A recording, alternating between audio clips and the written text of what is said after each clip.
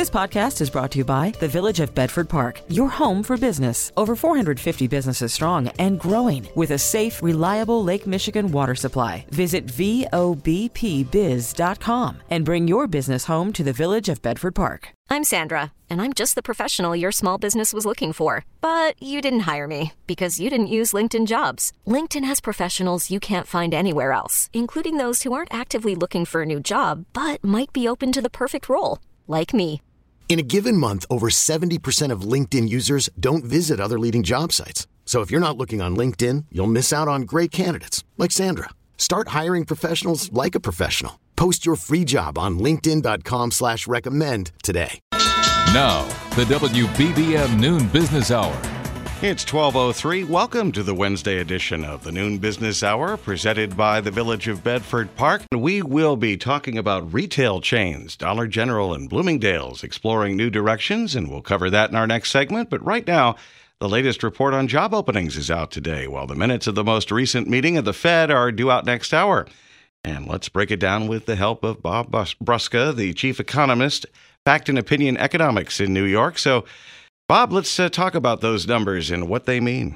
Yeah, well, the JOLTS report comes out after the regular employment report every month, and it's also for data that's actually a month older. So there are some gaps that get filled in by this report, and the thing that people look at, really is the job openings. And job openings continue to be horrifically large. We're not able to fill them.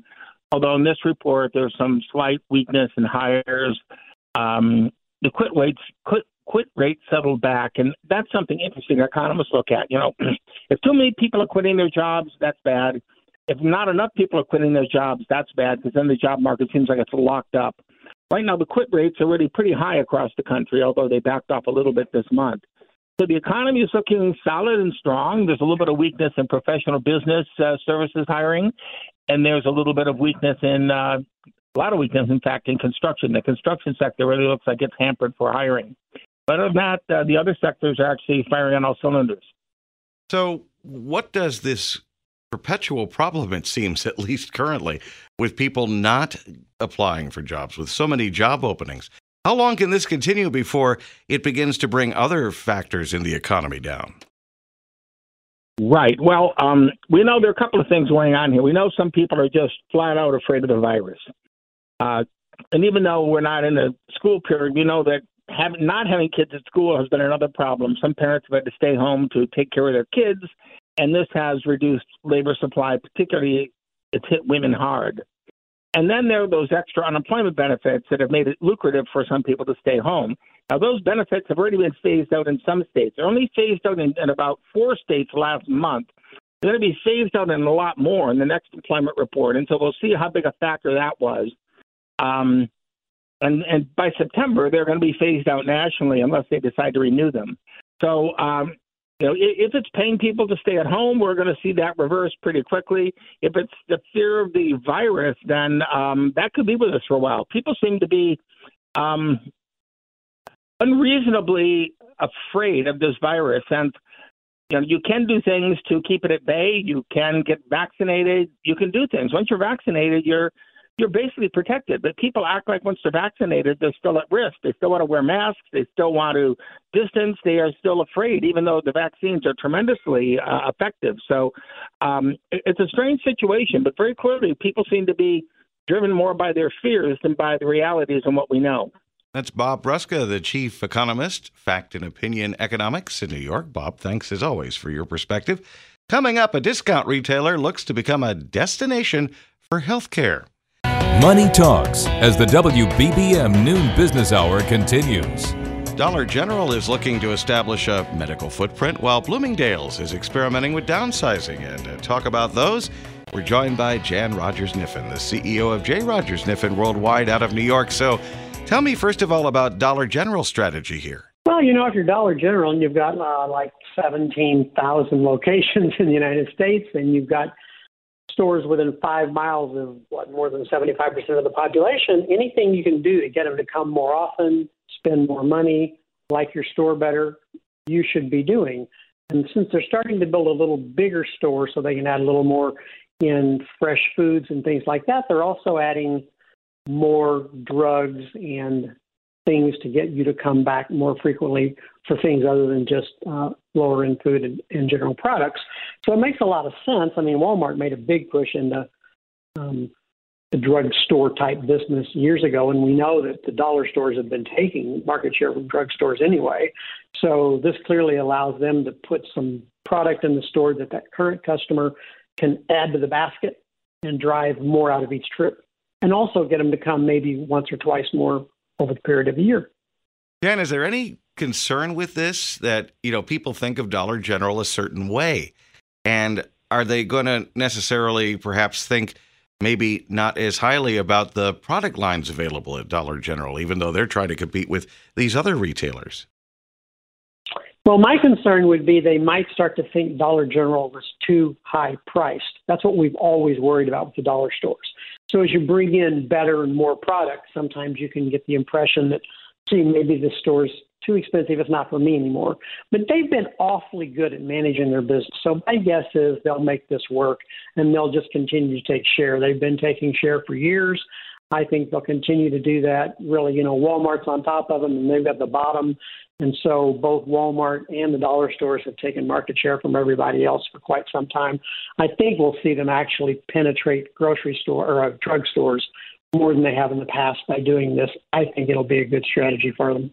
Now, Bloomingdale's is looking at downsizing a little bit with something, I guess, called Bloomies. What's this all about? I love the idea. They're building a 22,000 square foot Bloomies store. And normally that would be about 10% of the size of a regular Bloomingdale's store. And it's going to be a little trendier, and it's going to have a much more edited selection. But you'll still be able to get things like personal services there. You get tailoring done. You can meet your personal shopper there. So they're doing kind of what Nordstrom has done. They're putting in a bunch of smaller satellite-type stores, friendlier to the customer, easier to get to. They don't have to be in the mall. They can be across the street if they want to be. And they'll still add the services, and they'll help drive that online business, which is really what it's all about. Everybody in retailing today thinks they have too many stores and they're too big. And that would fall in the case of Bloomingdale's. They think their stores are big and they can do more business online, but they need to support that with a store base, because we know that around the store you do a lot better business whether you're online, and that's been true for all the major retailers. So I think Bloomingdale's is doing the exact same thing that Macy's, for instance, is doing, their parent company. Macy's is building a 20,000 square foot Macy's store, which would also be about 10% of the size of a normal store. And they're doing it for the same reason. They want to get closer to you, have more places for you to touch them, and be able to take returns and all the things that you want done, but not have to have a really big footprint to do it.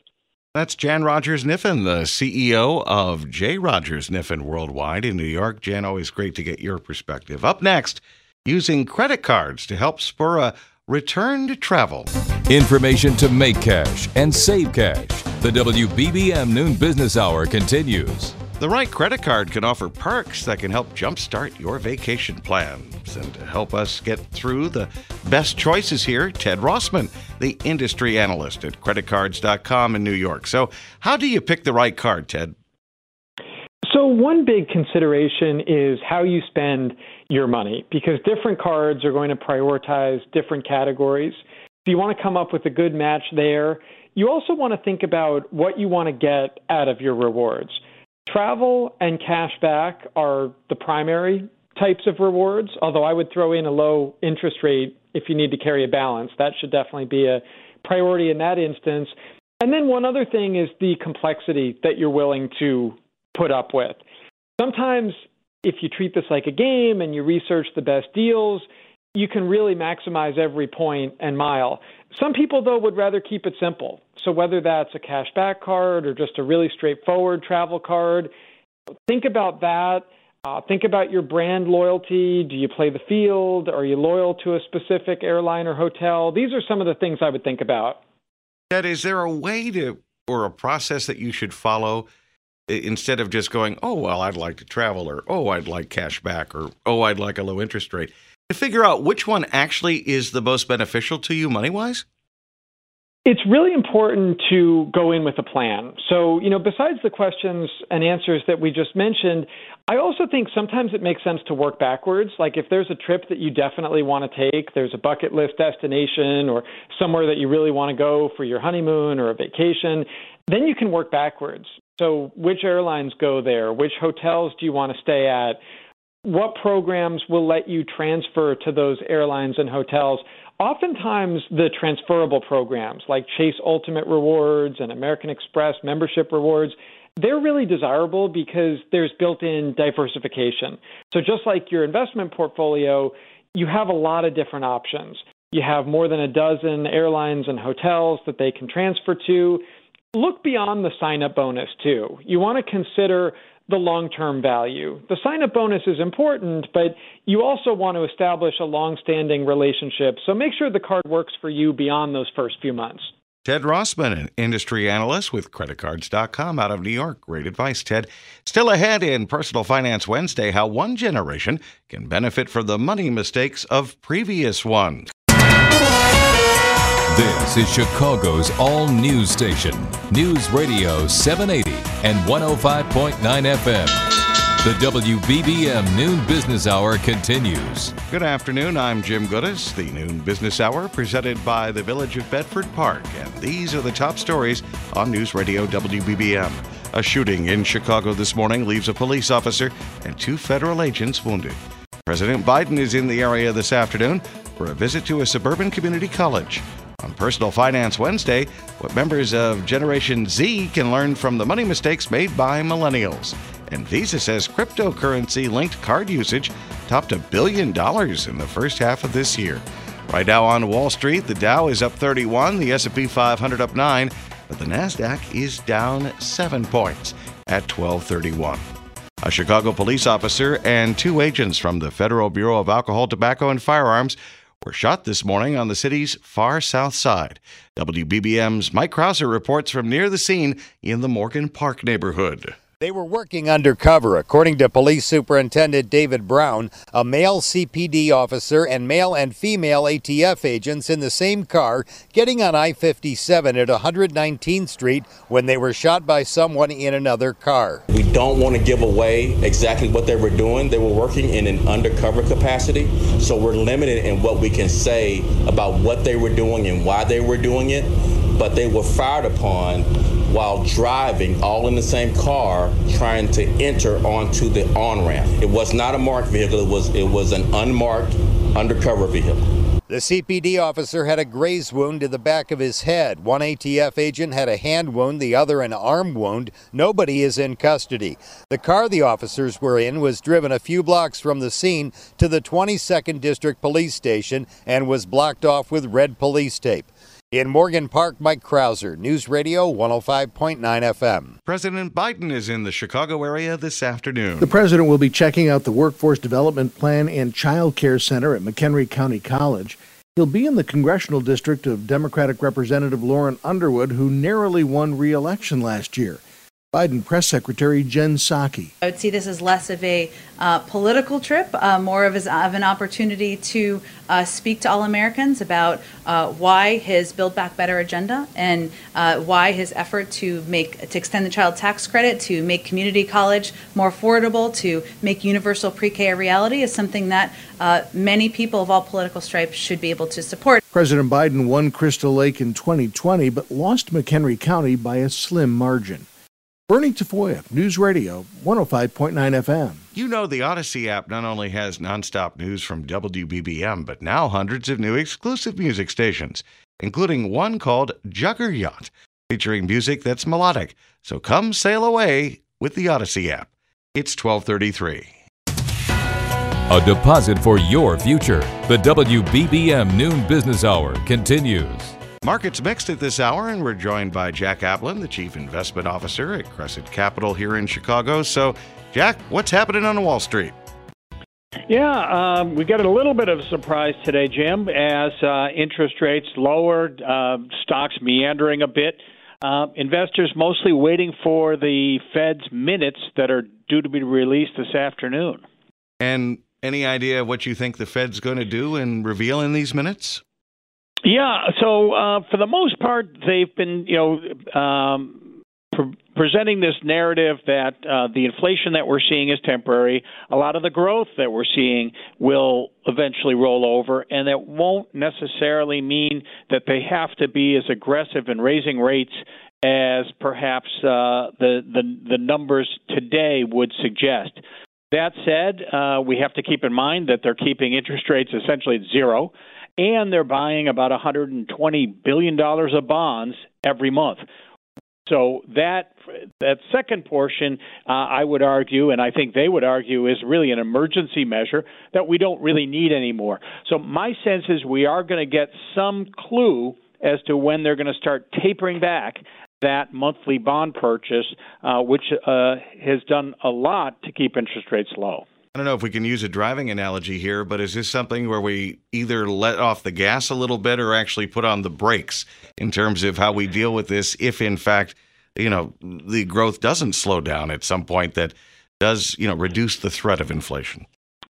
Yeah, I think you're right. The Fed really doesn't want to, I think they want to talk about tapping on the brakes, but they really don't want to tap on the brakes because they believe that really one of two things can happen. One, growth and inflation is much higher than they originally expected, in which case they can always raise rates later, or growth and inflation is lower than they expect, and it would be difficult to kind of gin up growth as we've seen over the last 10 years. So given their history of unsuccessfully getting inflation to rise and their longer history of keeping a lid on inflation, I believe they'd like to see a stronger growth, stronger inflation, what we'll call exit velocity out of this recovery, and then they'll deal with the aftermath later. Jack, anything else we should be keeping an eye on right now? Yeah, so I think for right now, because interest rates aren't compensating us for our cost of living, if you will, negative. We actually have interest rates are negative if you subtract the inflation rate from them. That suggests that things like gold would be, at least in the near term, a better way to preserve purchasing power than overnight, money market funds that are offering zero right now, even though our expenses are rising year over year at 5% if we look over the last 12 months. Jack Ablin, the Chief Investment Officer at Crescent Capital here in Chicago. Thanks, Jack, as always. Up next on Personal Finance Wednesday, trying to prevent money mistakes from being carried from generation to generation. Making sense of your dollars. The WBBM Noon Business Hour continues. It's Personal Finance Wednesday, and this afternoon we're talking how one generation can learn from another when it comes to managing money. And we welcome Ed Jurtson, the certified financial planner and founder of Engage Wealth Group here in Chicago. Also the past national president of the Financial Planning Association, and his website, engagewealthgroup.com. So if you want more information, that's the place to check it out. So Ed, I guess we've all learned our lessons as older people that we should have listened probably to our parents when they gave us financial advice. And now we're looking at, the younger generation. What can they learn? What should they learn from the mistakes made by millennials? Jim, great to be with you today. I think it's difficult for each generation to kind of look ahead and get that sort of guidance from the older generation. I mean, any of your listeners who have kids, you try to give them guidance, the eyes roll in their heads because they know everything. And I think first and foremost, bad money advice can set you back not only years but decades. So learning from those generations in terms of what their mistakes were is very, very helpful because, again, not too many people will be forthright in terms of their failures. They'll be more than happy to share successes. But again, just looking to get good advice, good money advice from an older generation is very critical. Good advice. I guess one question is, should we be concerned that just because somebody may be more experienced, they may not be giving you the best advice? How do you make sure the advice you're getting is good advice, even if it's, could be, as we say, somebody older who may not have as good advice as you might want? Great question, Jim. It's trust but verify, right? So everything, especially for the younger generation, is online. And what people need to remember is that robo-advice and computers don't empathize, right? So seeking out someone like a certified financial planner who does empathize, who's there to walk side by side with your goals, is very helpful, because they're there to navigate the successes and challenges on your journey. But ultimately, again, getting 1, 2, or 3 pieces of advice, to your point, to corroborate, to make sure that it is good advice, is always worthwhile. Ed, I'm going to give you the chance to talk to any Gen Zers or younger folks out there. If you could sit them down and say, okay, here's what I need you to do. Here's what you should do to make your financial future as secure as possible. What would you tell them? Well, first and foremost, get started early, right? Don't wait. If you have a job, and especially if the company has a match, let's retire the word retirement and look at the word financial independence. So you're not saving for retirement, you're saving for your financial independence, which you don't have to wait till your 60s to necessarily get there. So 2 things. Absolutely start saving today, but most importantly, when it comes to spending, be very diligent with your spending. This is the convenience generation and subscription generation. So you don't have the physicality of spending money, but it's all going through your debit cards and online. So every so often, sit down and kind of do a good vetting of what you're spending to make sure that you understand where those monies are going. And also importantly, with the subscription services, if you're not using those anymore, that $15 to $20 a month can really add up over time. I'm going to flip this a little bit. And, a lot of people think, well, I don't really have enough money to see a financial planner, so I'll wait till I get some money and then I can go see them. You would really love to see people a lot sooner, wouldn't you? Because you can help them a lot more if you got to them sooner rather than, I'm retiring in 5 years, help. Yeah, and so this is a great lead up to where the new generation of financial planners, they charge hourly, like on a subscription basis. So you can get involved with a certified financial planner, a younger financial planner, on an hourly basis, or have a monthly subscription to them. So again, they're there to guide you during your successes and challenges. And so seeking out those professionals who can fit in what you need, because someone who's just entering their workplace, their situation is relatively simple and straightforward. Again, someone who's getting into Social Security and Medicare, it's more complicated. So again, you don't need a tremendous amount of guidance. You just need someone who's going to walk, again, side by side with you in a way that fits in your budget. Ed Jertson, the certified financial planner and founder of Engage Wealth Group. And remember, you can get more information by going to engagewealthgroup.com. Join us at this time tomorrow for Technology Thursday, and still to come, cryptocurrency continues to make its way into the financial mainstream.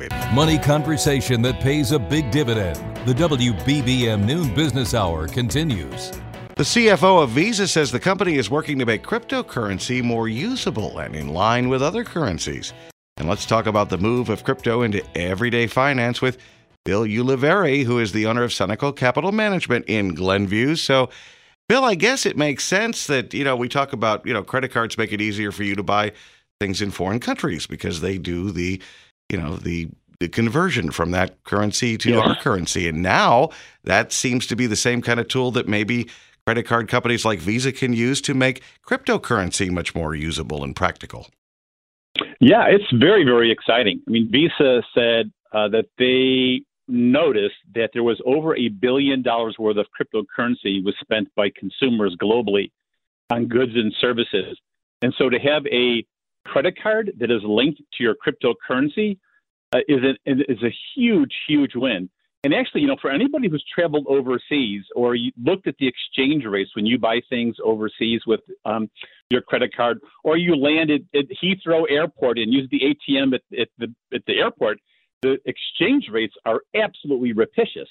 And so what this will be able to do is allow Visa, MasterCard is partnering up with the Gemini, the Winklevoss brothers. This is going to open up a whole new can of worms, and not can of worms. This is a whole new benefit for small business owners and entrepreneurs around the world, because they'll be able to get microloans at around 4.5% instead of like 14 or 25%. You'll be able to earn an annual rate of return on your balance. So you can earn Bitcoin, you can get payment in Bitcoin and then use it as collateral for a loan. You can use it as collateral to earn interest. So it's a way of wrapping all sorts of financial services up in one card. This is a brilliant, brilliant move by Visa. and certainly is going to be a great move for companies like BlockFi and Circle that are going to help process these payments. So, Bill, it doesn't just make it easier to transact with cryptocurrency, but you may not have any cryptocurrency, but you want to buy something in which they're saying, okay, it's this much crypto. You now have a tool where you can actually go ahead and do that if this works out. Absolutely. Look at what's going on in El Salvador. Normally, when you have a very high inflation rate, you are incentivized to spend your money as fast as you can because it's going to be worth less every day, every week, every hour that goes by. And here, business owners will be able to make a decision. I'll take enough, I'll get paid in US dollars for what I need, and I'll take the balance in Bitcoin, and I'll hang on to it. And in addition to that, not only do I own a digital hard money, which is the equivalent of gold, I'm saving money because my time horizon has changed. You'll be able to receive a decent interest in cryptocurrency. They don't pay you they don't pay you in US dollars or in Venezuelan bolivars. They pay you in Bitcoin or whatever cryptocurrency you're holding. So it's cutting edge, but this is the way we're going. This is a new set of payment rails that are being built as we speak, and it's what an amazing time to live. All right, a lot of upsides. Any downsides potentially? Downsides potentially. Well, that's a great question. Bitcoin is still a relatively volatile instrument, but compared to some of these other currencies like in Congo and Ethiopia, probably not so bad. It's probably like holding a certificate of deposit. I don't see that much downside because the players are huge. MicroStrategies, PayPal, Visa, MasterCard, the Federal Reserve System's coming up with a FedNow coin pretty soon. So you might hear the bad news and the downside, but truthfully, I don't see that much downside here. I really don't, Jim. This is all upside. Even if an individual project fails, the big picture is that this is the way we're going and this is the future. Well, Bill, as you mentioned, it's an exciting time and an interesting time to live in. Bill Ulivari, the owner of Senecal Capital Management in Glenview. His website, by the way, senecalcapital.com. You'll find past programs and later today a podcast of this hour at WBBMNewsRadio.com and the Odyssey app. We get it. Attention spans just aren't what they used to be. Heads in social media and eyes on Netflix. But what do people do with their ears? Well, for one, they're listening to audio. Americans spend 4.4 hours with audio every day. Oh, and you want the proof? Well, you just sat through this ad that's now approaching 30 seconds. What could you say to a potential customer in 30 seconds? Let Odyssey put together a media plan tailor-made for your unique marketing needs. Advertise with Odyssey. Visit ads.odyssey.com.